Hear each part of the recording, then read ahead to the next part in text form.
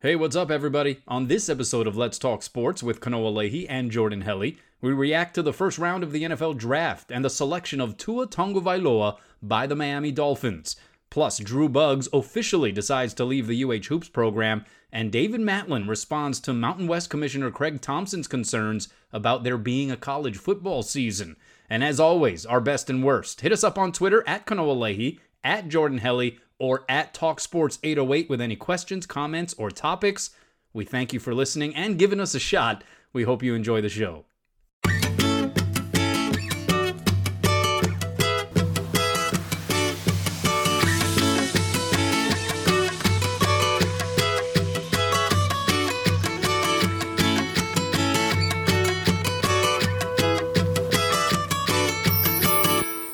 Hey, what's up, Jordan? Man, the quarantine round one coverage of the NFL draft just got done, so we're sort of gathering our thoughts here in the immediate aftermath.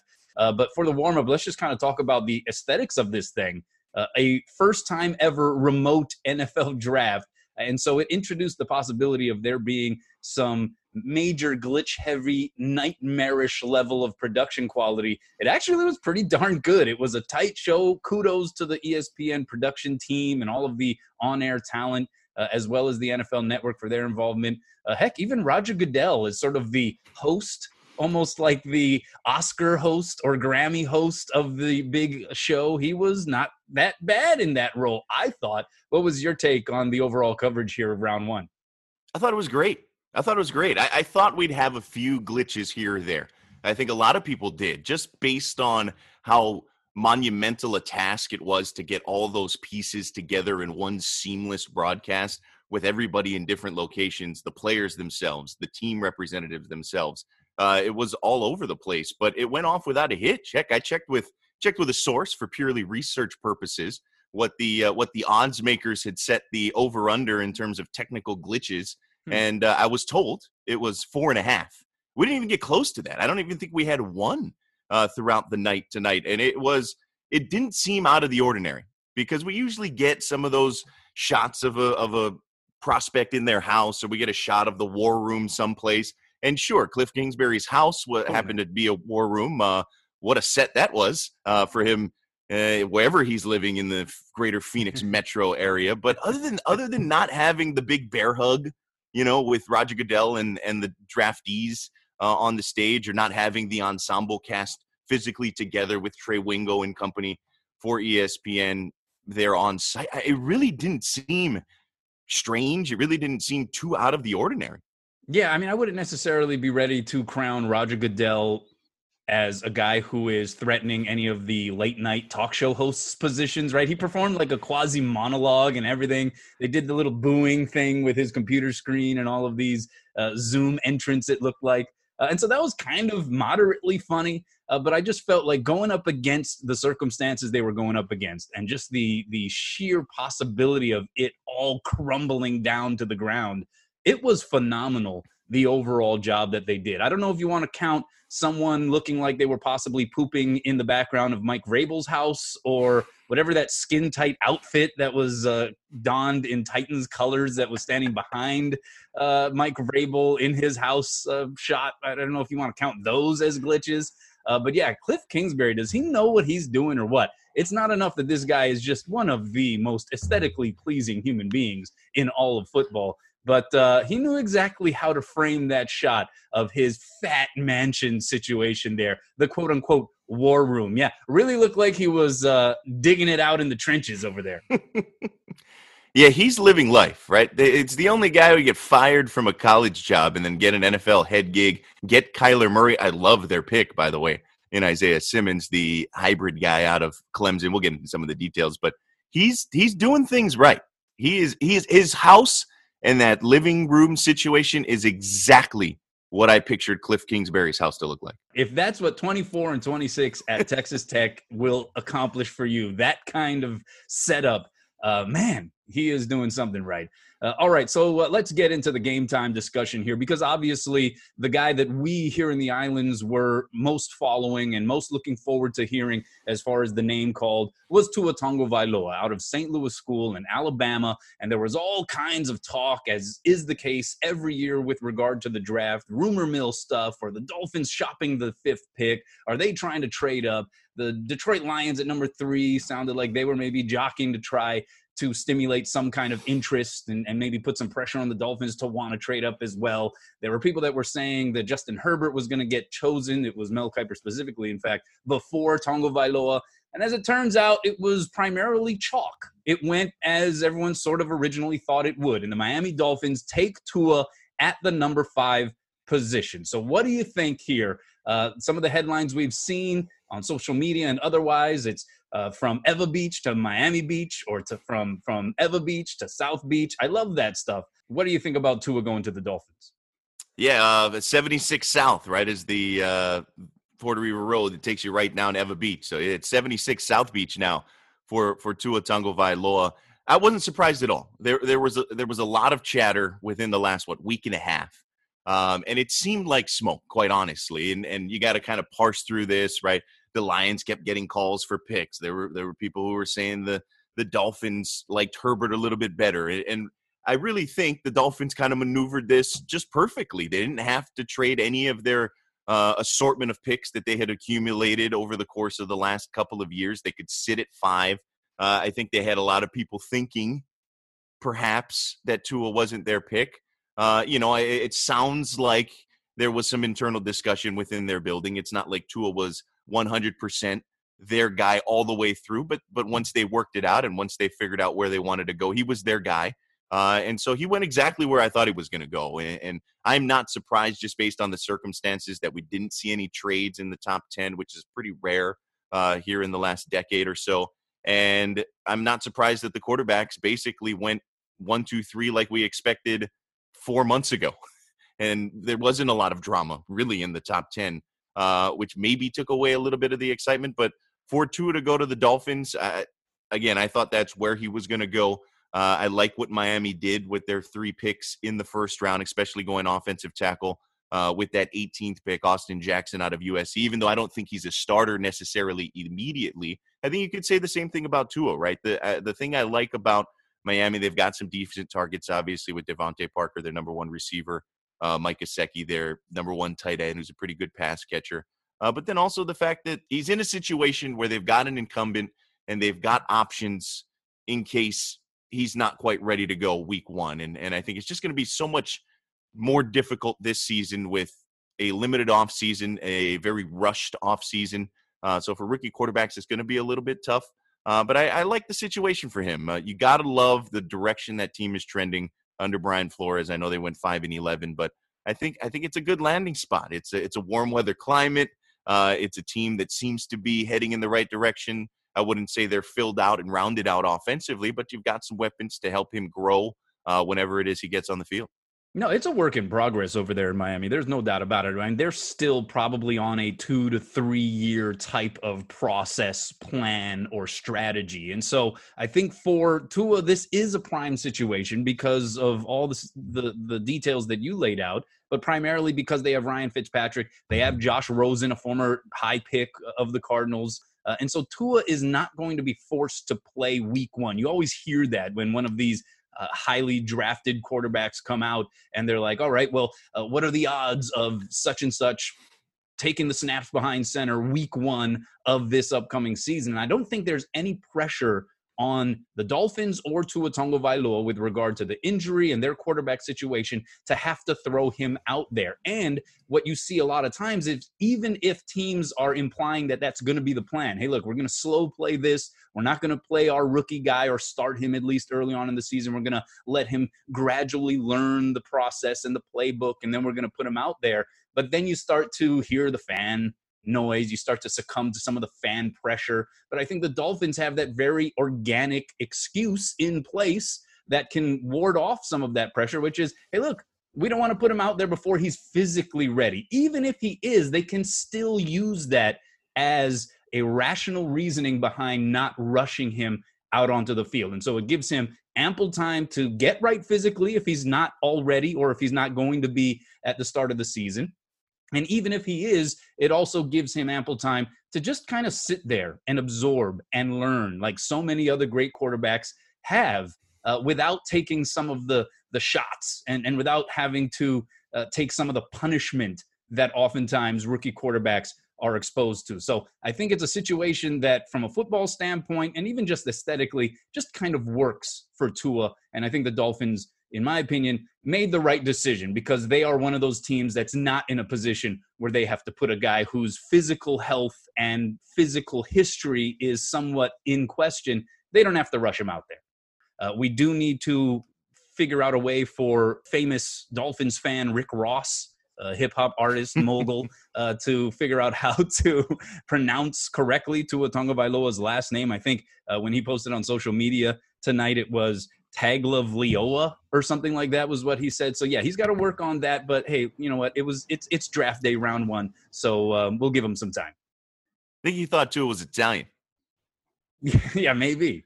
That's right. Shane Victorino ran into some of those issues as well when, for the World Baseball Classic. Italy tried to recruit him to play for them. It's like, no, it's actually Portuguese. All right, so another issue that introduces itself here for Tua is he wears number 13, has worn it going back to high school. I think maybe he toiled with number 11 in his youth football days, but he's been number 13 primarily. There was a pretty good number 13 who had his jersey retired in Miami. You may have heard of him, Dan Marino.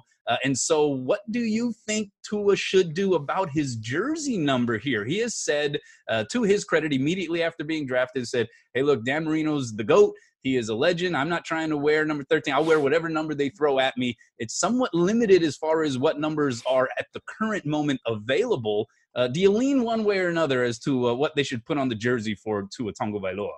Yeah, you know, that's the big caveat, right, with Josh Rosen wearing number 3, because you figure guys kind of tend to do that. Hey, if they're 13, maybe they transition to a number 3, or if they were 3, they transition to 13, get something close, because obviously quarterbacks can only wear 1 through 19 in the NFL, because it would be kind of fun if you could just wear 50.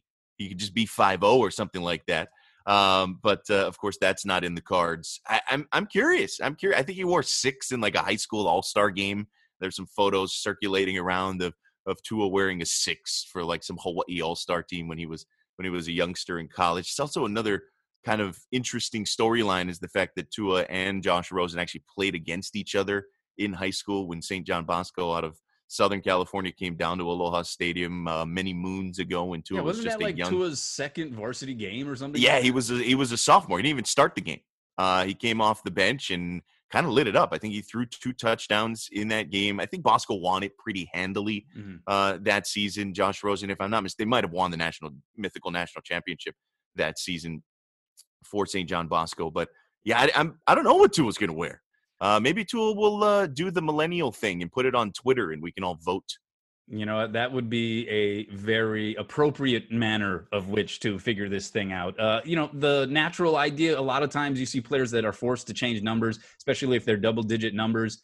You just pick a number where you add the 2 together, right? So number 4 would make sense. 1 plus 3 equals 4. There you go, a little mathematical solution to this jersey issue. But much bigger fish to fry long-term and big picture for Tua Tagovailoa. But the jersey number thing is a thing. Let's not be fooled there on that one. All right. Any other thoughts, surprises from round 1? Because I think the aside from Joe Burrow going number 1 and really the top 5, with the exception of Andrew Thomas maybe moving up in to that number 4 position, being at least based on most accounts like the 3rd or 4th rated tackle among the group.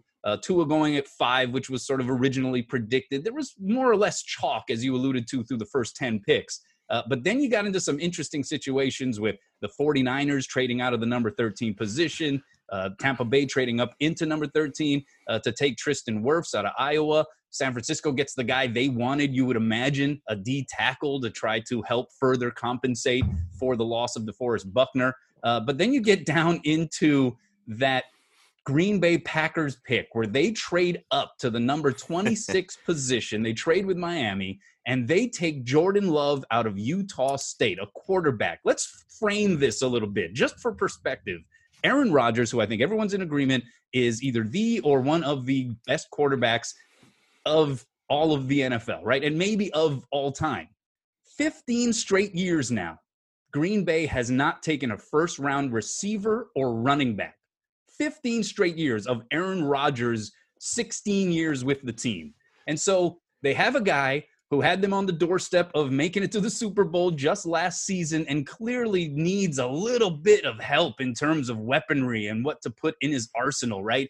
Without Aaron Rodgers, this Green Bay Packers team, I mean, they would be borderline rubbish, I think. We can agree with that. I don't think that's a hot take or anything like that. But instead of trying to get him some help in this first round, Green Bay looks to basically draft his successor. If you were Aaron Rodgers, would you be upset? Oh, yeah, I'd be ticked off. And we know Aaron Rodgers is a bit of an emotional guy. He is not one to necessarily hide his displeasure. We've seen that both on the field, and I'm not saying he's, some guy that's blowing off in the media or something like that, but I think it's well documented, right? I don't want to call him a difficult guy to necessarily work with, but he is a guy who demands excellence, right? He is a guy, and we'll see a lot of that with Michael Jordan here in The Last Dance coming up. The great ones, they demand that. They expect you to meet them when it comes to execution, preparation, and performance on the field. And he's had to put up with maybe talent around him that wasn't quite ready to meet him at those levels. And a head coach that he had a contentious relationship in, Mike McCarthy, all those years. And so they get rid of Mike McCarthy. They make some changes in the front office, and you figured, okay, things are going to change a little bit. They bring in Matt LaFleur, a quarterback-minded and inclined head coach, to work with Aaron Rodgers and expand the offense and cater to his strengths. And you figured, okay, that they're all in, right? It's not like Aaron Rodgers has a huge chunk of his career left. There aren't that many guaranteed seasons. He's getting up there in age, and he's a guy who maybe will play into his 40s like a Tom Brady or something like that. But you don't know, right? And so it would make sense to go all in on him and build the pieces around him and make it work, make it last as long as it can, and give him the tools. Because as you mentioned, they made the NFC Championship game last year. It's questionable. Obviously, it worked out when they drafted Aaron Rodgers, and a lot of people were complaining in much the same way because they said, hey, look, we have Brett Favre. We have one of the best quarterbacks in the league right now. But that was a bit of a different situation, if you recall, because Aaron Rodgers was a prospective top 5 pick that just sort of dropped down in the draft. And so the Packers took advantage of what was an unexpected situation. In this particular instance, they traded up to position themselves to be able to take Jordan Love. And so they had their sights set on someone like that. Get him some help, man. Like, how frustrating must this have been? I mean, this whole journey for Aaron Rodgers of like, man, we're doing it with smoke and mirrors. How about you get me some legitimate help, right? You have to prepare yourself. It is good to be prepared, but the time is also now. And so why are you forcing yourself to think about the future when you still have a product now that is knocking on the door of being a Super Bowl caliber, Super Bowl worthy product? All right, well, staying on the NFL tip, obviously big news, Tom Brady deciding in free agency to go to Tampa Bay, and now he is going to be reunited with one of his favorite weapons in New England. You have maybe the greatest quarterback of all time, once again teaming up with maybe the greatest tight end of all time, as Rob Gronkowski's coming out of retirement in what was a trade along with a 7th rounder from New England to Tampa Bay for a 4th round pick. Basically, Gronk held all of the cards, all of the leverage. Does this move make Tampa Bay a legit Super Bowl contender, Jordan? Yeah, I think it definitely makes them a contender in that division. And look, if you're competing with the Saints, especially what they are now, I think that puts you in contention in the NFC. So, yeah, look, they're loaded.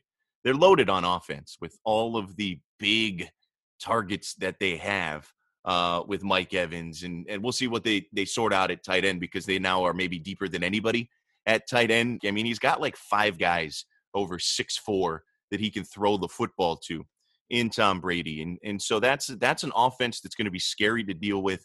It's going to be an offense under Bruce Arians that is going to look to gash teams.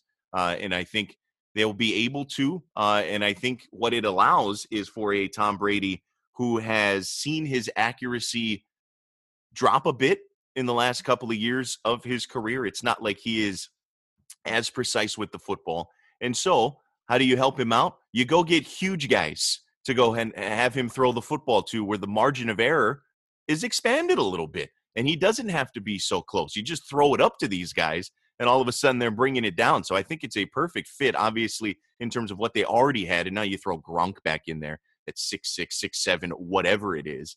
Heck, I've been reading some articles about how Bruce Arians isn't mad at all about his weight loss that he's experienced since retiring and now unretiring, because heck, they could line him up out wide. They could line him up as more of a slot receiver as opposed to an inline tight end. It's like, that's scary if you're an opposing defense. So offensively, and the big question mark is going to be on defense, obviously, and we know some of the numbers from last season, but I think the defense will improve just based on the fact that I don't anticipate Tom Brady to throw 30 interceptions like Jameis Winston did last year. So I think that unit will be improved. But, man, I'm fascinated to see what Bruce Arians does with all of these big, huge weapons. He isn't a guy that necessarily has had super productive tight ends at most of his stops in Indianapolis and Arizona, but he also hasn't had this collection of talent, I think, at that position at any point in his career. All right, let's transition here and talk a little University of Hawaii basketball because it was just announced that Drew Buggs unveiled his final three choices of transfer schools, and Hawaii is not among the finalists as far as where he will continue his collegiate career. He entered the transfer portal, and so it is now official, basically, that he's going somewhere. And the three finalists, Missouri, Iowa State, and LMU. Are you surprised? Not terribly. He put in almost a full shift, right? When you look at it in terms of the years spent in his career at the University of Hawaii, he was a gritty player, but a guy I think who had some pulls maybe back to the continent. You can imagine if LMU is the choice, it gets him a lot closer to family. I understand as well the two schools sort of in the heart of America, whether it's Iowa State in the Big 12, whether it's Missouri in the SEC. I mean, those are Power 5 conferences that he can maybe go ahead and finish out his career, a new challenge for him. And then the fact that Hawaii's recruiting class coming in is pretty guard heavy, especially at the point guard position, with a couple of guys making their way to Manoa who should challenge for that starting role as the main ball handler and distributor. And I don't begrudge him that much. And I don't think it's a sign of him not wanting to compete with the incoming recruiting class, or it's not a sign of him necessarily being disgruntled with his current situation and the coaching staff or something like that. As I mentioned, he spent 4 years there, and a guy who has some opportunities, one either to either go home and quite honestly play in a better conference if he is going to go play in the West Coast Conference for Loyola Marymount, or a chance to go play in a Power 5 conference. I don't begrudge him for that at all, and thus not terribly surprised that he's decided to close the door on the University of Hawaii. Yeah, I mean, he's done his thing, right? He's leaving as the career assists leader at the University of Hawaii. There wasn't much more, at least individually, for him to necessarily accomplish. And hey, look, I don't think he was fearful at all of competition that was coming in, either as returning members of the team or incoming recruits, because no one was taking that job away from Drew Buggs if he's coming back for his senior year. But you're right. You look at opportunity, change of scenery, a different challenge.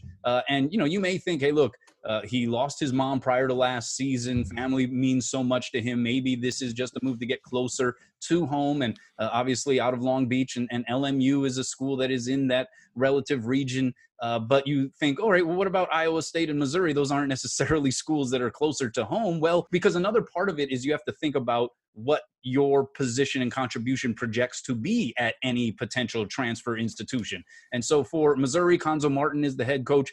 They just got a commitment from JUCO transfer Ed Chang, a 6'8" forward who started his career at San Diego State. They feel, at least as they're continuing to build this thing, can make some noise in the SEC. Iowa State, they need a point guard after Tyrese Halliburton, who is projected to maybe be a top 5 pick in the NBA draft, decided to turn pro after his sophomore year. You figure Drew's parents both attended Iowa State. His dad, Andrew, played football there. And so there's a connection, certainly, to these other programs, and you can understand the lure. I don't think this is any kind of denigration against the University of Hawaii. I think it's just Drew Buggs feeling like he has accomplished a lot in his collegiate career, wasn't highly recruited out of high school, now has a chance to sort of enjoy the exploits of being recruited, of sort of having that kind of attention. He didn't previously necessarily have that opportunity to experience that. It isn't ideal. You would love to have Drew Buggs come back, but I think the University of Hawaii, as you mentioned, with the recruiting class coming in, they are prepared to a certain extent to deal with this kind of loss. And Drew Buggs, I think, has accomplished so much that he has earned the right to see what else might be out there. What else is out there in terms of college sports? We head to our home stretch main event topic with Mountain West Commissioner Craig Thompson addressing the media about his concerns regarding the upcoming football season. Asked about key dates for insight in determining a start for the college football season, Thompson said on Tuesday, potentially if you go back to an 8-week preparation for college football to resume and the historical Labor Day weekend opening in college football, that might be the first barometer. So sometime early in July, a decision would need to be made, he says. He adds that all 8 states that comprise the Mountain West Conference, of which Hawaii is a football-only member, will have to be in the same phase of recovery out of this quarantine for the season to even possibly take place. He adds that if the football season doesn't occur, that it would then be unlikely that any college sports season takes place. He's basically referring to the financial feeder that football tends to be for the various athletic institutions. Add to this, University of Arizona President Robert Robbins expressing doubt that the season opener with Hawaii August 29th, which was to be played at Arizona. He is saying that I don't see it happening. Everything is still very much up in the air, but what is your reaction to Craig Thompson? Does he have a point here? Does he make sense? What is your take on it? Well, I think he brings up some good points, right? There are so many moving pieces, especially for a 12-member football conference with the University of Hawaii. You're talking about 8 different states. That's a lot of states to check off when you're looking at getting back and returning to football, especially when you could have a pretty wide spectrum of reactions and planning from those 8 states in terms of how they return to normalcy, how they quote unquote go back to opening the state up, if you will. And we're dealing with a lot of state institutions in this conference. And so that will be very much dictated by powers that be in governments when it comes to getting kids back on campus. And so I think those are great points by Craig Thompson. I do think that they have to approach it from a standpoint of, hey, these are some checkpoints along the way, right? Whether it's 8 weeks out from Labor Day, that's going to be one of them going forward. And then, of course, the big point that he makes is no football. Does that mean everything else gets wiped off the board, right? We know the amount of money that football brings in. And I think for the University of Hawaii, that's an interesting point to explore because they don't play in the Mountain West and all the other sports, right? They play in the Big West, basically, which is a non-football conference. And so is the Big West maybe more uniquely situated for a couple of reasons to survive a truncated or even a canceled football season because all but Hawaii, they exist in one state, right, with California. So they're all going to be on the same page. All the institutions are public schools. And so that's going to be maybe a little bit easier to keep them all on the same page. And the fact that they don't rely on football to keep that conference going. Yeah, the main concern, obviously, is the travel aspect of this. That's why when you heard some of those proposals from Major League Baseball, even what the NBA has talked about, they're basically talking about isolating the entire league, right? All the teams into one basic location where they eliminate the factor of travel. That is not a possibility when it comes to college sports. The travel limitations and restrictions have to be broken down for, obviously, especially for the University of Hawaii, any kind of competition to take place. And so I think that above all becomes a primary concern. It's not just the group gathering restrictions. It is the travel aspect that I think is going to be the biggest hurdle above all. When will those quarantines that are attached, whether it be incoming travel to the islands or outgoing travel, when are all of those things going to basically be in congruence with one another? That's going to be a major factor here in just considering when this thing can get going. It can benefit Craig Thompson and some other conference commissioners around the country to consider some more creative options for the college football season. Just because it doesn't start in week 0 or on the Labor Day weekend doesn't necessarily mean that you can't have a season. If you start to consider maybe an abridged version of the season, something that starts later into the athletic year, depending on where we are with regard to COVID at that point. Maybe you can restructure the schedule a little bit for clustered travel. Obviously, cost is another consideration here because of what could be a lack of revenue if these games are held in empty stadiums. But I do think that it might be getting ahead of ourselves to just say carte blanche, hey, look, if we don't have college football, that's it for college sports. We'll see you in 2021, 2022. They've got to explore things, right? And especially when you're talking about some other sports, as you mentioned, the University of Hawaii men's volleyball team's a unique example. But their college basketball makes a lot of money, and I don't see how that just gets wiped out if football season somehow gets canceled this academic year coming up. Yeah, things are a little bit unique for the University of Hawaii from the standpoint of they have spring sports that do well at the ticket office, right? Baseball, men's volleyball. And so I had a chance via Spectrum Sports on a new feature called The Stream Team to actually talk screen to screen with athletics director David Matlin. So let's play a little snippet of that in response, in large part, to some of the comments from Mountain West Commissioner Craig Thompson. I hear where he's coming from. We have probably 2 or 3 calls a week with the Mountain West ADs and the conference staff, whether it be Craig and his deputy and his whole group. So we talk a lot of different scenarios. I think, when you're part of a conference, there's no question there has to be some commonality.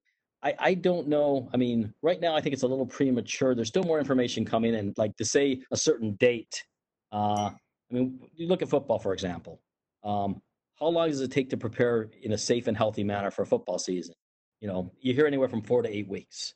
A lot of coaches want more time because they want to get, be better. They want to prepare.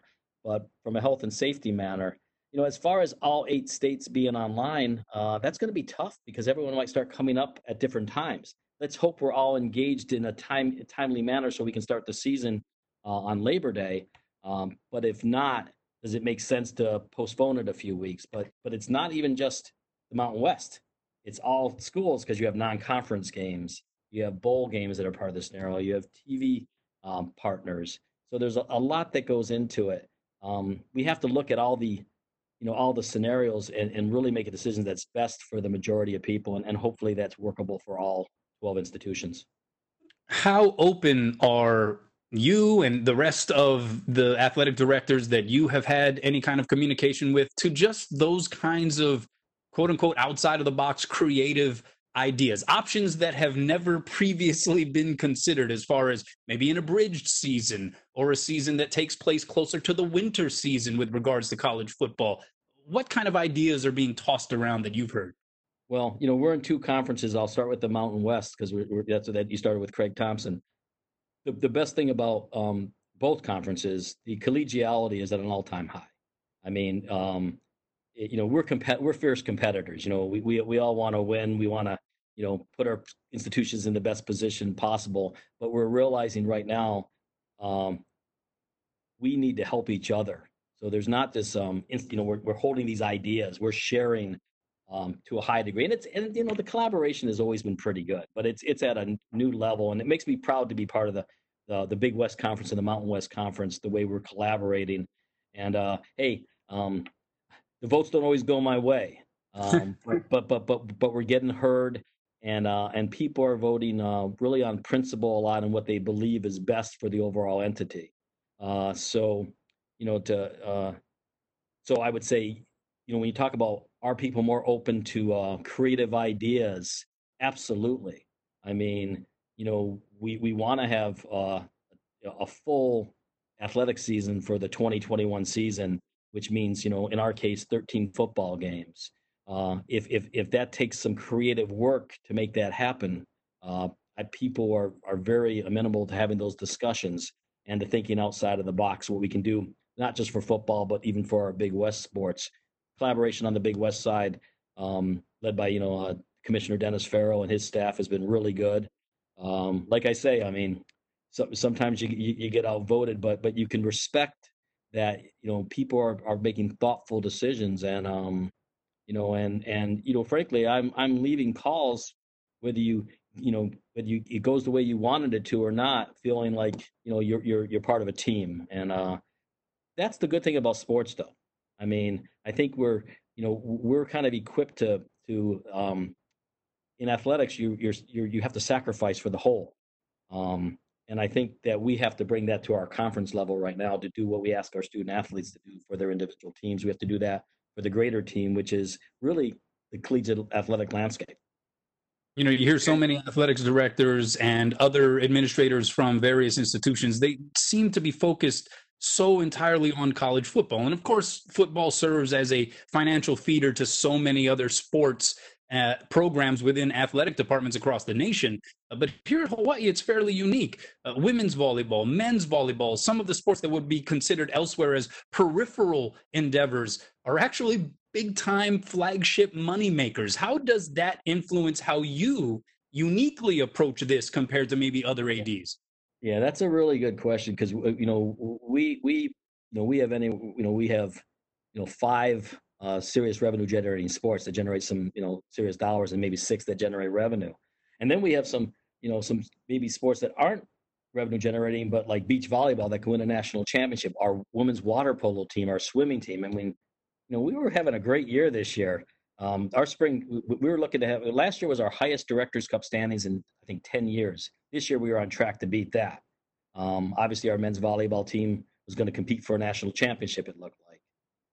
So, yeah, I think it does add a unique element to us that we have these sports that are revenue generators.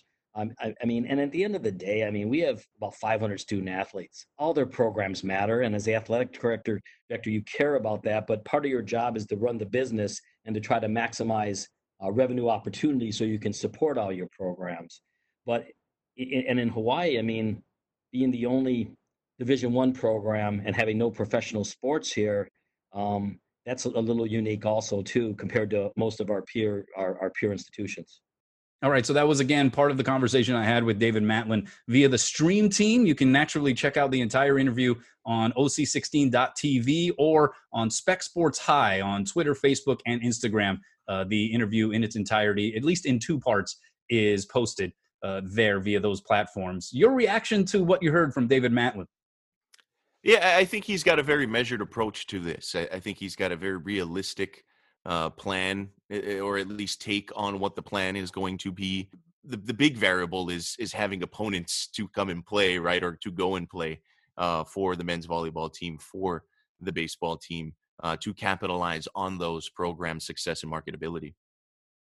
All right. Well, we appreciate certainly the opportunity to play some of that conversation with David Matlin. Let's get into the post game here. Our best and worst. We should probably just rename this worst and best because we always go in that order because I just don't like ending on a low note, right? So let's start with the worst. What's your worst here for this particular episode? Yeah, I'm going to go with the Las Vegas mayor who was trending on social media the other day. So this is a little more serious, right, than some of the others that I've picked out in the past. But Hawaii people love Vegas. I love Las Vegas. I was supposed to go to Las Vegas for the Pac-12 men's basketball tournament and actually canceled my flight like 4 hours before I was supposed to depart because that was the Rudy Gobert day. And so I've got an affinity for that place. I know a lot of people who live up there. Some really good friends who now call the greater Vegas area their home. And her offering up Las Vegas as sort of a case study for reopening things and getting back to it, I was caught off guard. And I was just like, man, what are we doing here? What are we doing? And also selfishly, because I'm like, I don't want them to push back or, have a relapse of sorts where I've got to wait even longer to go back to Vegas. I'm already itching to get back up there. So let's do it right, Vegas. Let's do it right. Maybe pump the brakes a little bit. And let's think this through.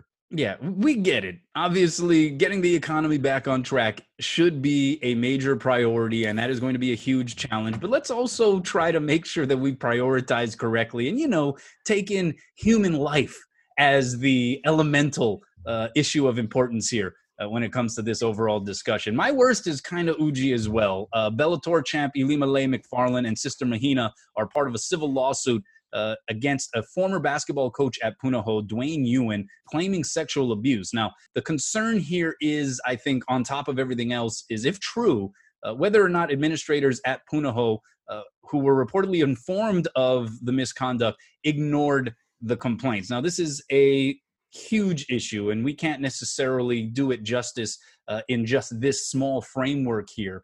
But I bring it up now because it is, first off, very disturbing to hear that anything like this has occurred. But I also wanted to make sure that I carved out some time to give a nod to the alleged victims in this situation, and especially Ilima-Lei Macfarlane and Sister Mahina, who have attached their names to this thing. And you're talking about Ilima, one of the most popular athletes in all of Hawaii right now, a Bellator champion.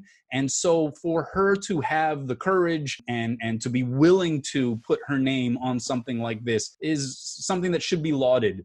And I hope that the truth comes out, and I hope that if these allegations are true, that justice is served. And I do want to praise Ilima-Lei Macfarlane, Sister Mahina, and even those who aren't named in accordance with this lawsuit. I want to praise them for their bravery in coming out. We've had the pleasure of talking to her on our radio show multiple times over the course of her career. And I think she is somebody who not just is a terrific athlete, but somebody who has really taken on a responsibility of maximizing and really using her prominence and her fame and her position for the betterment of others. And she has done that in a number of different arenas, whether it's scholarships, whether it is for, indigenous rights, all kinds of things that she has done. And this is just, regrettably a situation that she has put herself forward in, but also I think another example of just how strong an individual she is. Now you understand why I didn't want to end on that note, right? Let's get to our best here for this show. Yeah, my best. I'm gonna go with a little cross promotion. I actually stumbled across a podcast that has recently been born, Court Sense, with our guy Brian McInnes. And the first guest he had, bold choice by him was you. So I went and checked it out. I thought it was great. A really enjoyable conversation. I think BMAX got it down, even just his first episode. And I'm excited to see how that develops. And as he puts it, he's doing it more for his own sanity than anything else. And I think we can relate. So, yeah, I wish our guy Brian the best. Excited to see or excited for the next episode whenever that comes out. So, yeah, BMAC, Court Sense with Brian McInnes. It's also got a great logo. So, yeah, go check that out. The podcast marketplace is a crowded one. Yeah. And we're scratching and clawing as well. But I think our guy BMAC deserves a bit of a shout out. Yeah, he's good, man. We wish him the best. We love the guy. And yeah, I was the Kanoa in the coal mine for his podcast, the first episode guest. So it was a bold choice, or did you mean to say a bored choice?